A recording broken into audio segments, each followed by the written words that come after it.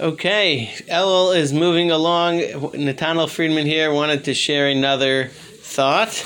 I guess if you're like most people, you've probably been to a simcha, a beautiful, beautiful simcha, a wedding, perhaps a bris, a bar mitzvah, and it was particularly meaningful to you for one reason or another. Perhaps it was a family member, perhaps something about it was just touching, and you felt inspired. You felt this was something special, that to come to such moments, to appreciate the joy and the blessing that Hashem gives us, just a beautiful, beautiful opportunity to feel close to Hashem and to be part of the Jewish people.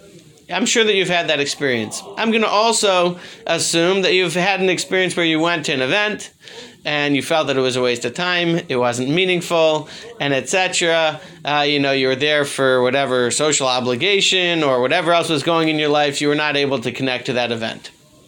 Also, I would assume, making a lot of assumptions today, you've probably been to a not happy event, what we call, sad parts of the life cycle event. You've probably been to a shiva house, a funeral, and been touched by the eulogy, by watching the dirt be dug into the grave, by listening to the stories of the of the passing at the shiva, and etc., and you've cried and felt sad, and you've thought about how short our life is and how we need to make sure that we do something meaningful in our life, and that we grow in our Judaism and connect to Hashem, because life is so short and it flies right by.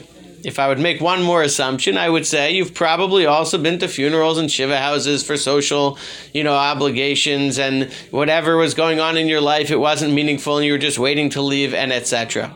In other words, different times, different things motivate us, touch us, inspire us, and who knows best about what will motivate us and what will inspire us? I'd like to suggest that the answer to who knows best is we ourselves know best for ourselves what is motivating and what is inspiring, and what settings and what opportunities are there for us. So my thought for the day is that we should take responsibility for ourselves, being that we know ourselves best. We know this is a time of year when we're supposed to prepare and think about, how can I connect to Hashem?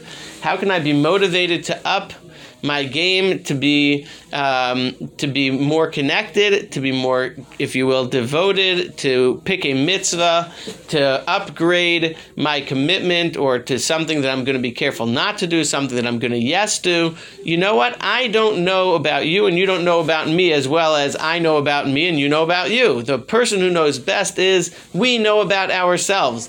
But I think what the obligation is for us to then stop and say, well, what will do it for me?